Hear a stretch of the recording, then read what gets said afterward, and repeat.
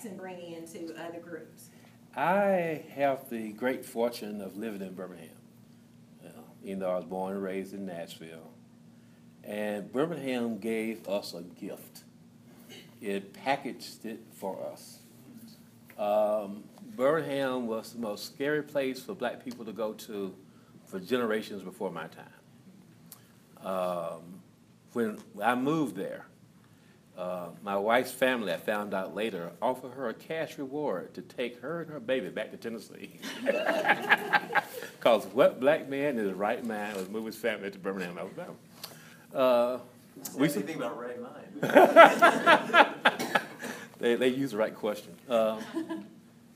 But what the gift of Birmingham was that city, industrial working class city, is that of all the preachers it produced a Fred Shuttlesworth, a steel worker, carpenter, industrial worker, like I said, who was called to preach. And he preached from the streets and the mills. His church was a working class church, the one that was born in the shadows of a coke plant in North Birmingham. Anyway, in 1950, I guess it was 57 or 56, he started a movement because it was a year before SCLC was started. And it was called and this is his gift, he named it, the Alabama, it's the Bible Belt, Christian Movement for Human Rights.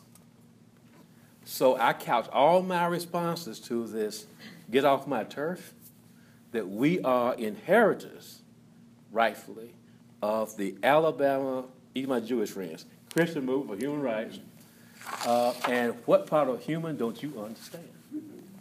The African American community, we don't know unless you read Jet magazine, we had black soldiers. We had a POW camp in Anniston where the German soldiers, prisoners, had more freedom than the black soldiers. They actually ate dinner with the white officers in a room that black soldiers could not enter. We had, leading the Selma March, Mr. James Armstrong, who's dead now, a World War II veteran, always led that march with his American flag.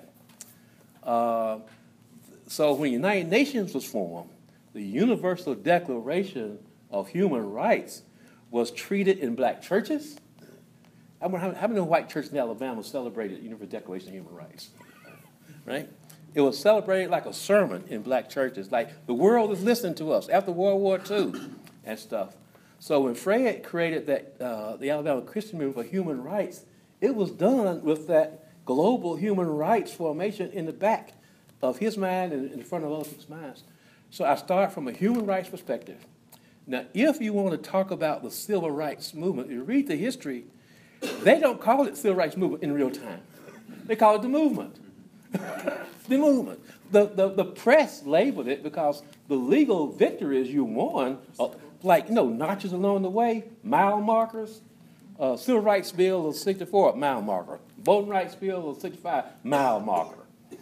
And so the goal is human rights. The increments is where it can be, is civil law, right? Or things. So I think don't get the mile marker confused with your destination. You know. I think if I can piggyback, an important thing that you're highlighting is this. That it was going to really pass and go into effect because it was so crazy. And so immediately in the crisis, we were having to build a ship in the middle of, the hugest hurricane storm. And there were a lot of different questions around strategy. And some people early on said, capacity-wise, they're like, we don't have the capacity, we don't have organizers. The immigrant community is not organized. The majority Tea Party, extreme Republican, supermajority legislature is not going to listen to undocumented immigrants. They're going to listen to business leaders, they're going to listen to faith leaders, and they're going to listen to farmers. And so they said, some people in our coalition said, we should just not even focus on organizing the immigrant community. And that was a hard question because of the crisis that we were in and the level of lack of capacity and infrastructure that existed in the state. But there were some of us who said, hell no, that's not how we're going to do it. It's like, we can do that, but we cannot ignore the immigrant community and support them to step up and be the leaders of this movement. Because it will not sustain, it will not last, and so we started really putting energy, even though there wasn't a shared agreement about that. We had the support of folks like Greater Birmingham Ministries because they understood organizing, but there wasn't a shared strategy, and so we just had to start doing that work, and we had to get support from some folks from outside who understood the importance of organizing and leadership from the grassroots.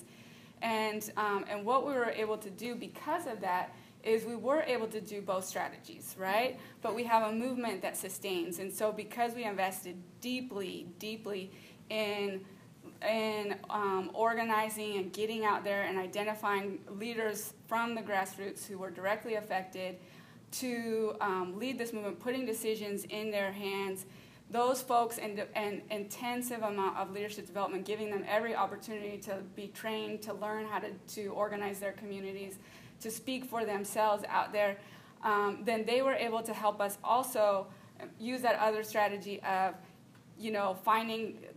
talking to their bosses who might be a farmer or a owner of a hotel or whoever, finding those people to get in there and talk, and the faith leaders to get in there and talk, and the farmers. What we have, because we didn't just focus on that inside strategy, which was there was some question about, of just being like, let's just get in there and wheel and deal.